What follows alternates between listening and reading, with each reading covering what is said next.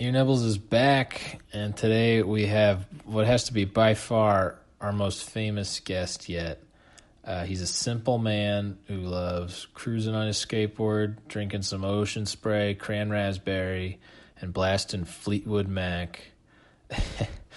Quince is over here quaking with excitement because today, Ear Nibblers, we have on the pod Nathan Apodaca, a.k.a. 420 Dogface 69. I'm sorry, Dogface 208, a.k.a. the Ocean Spray Guy. Nathan, welcome right off the bat. Let me ask you, have you ever seen that scene in The Departed?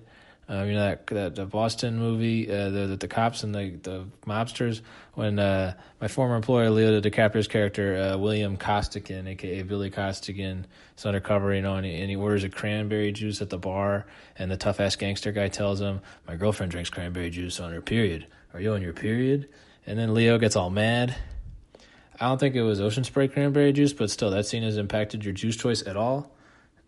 Nathan, are you still there?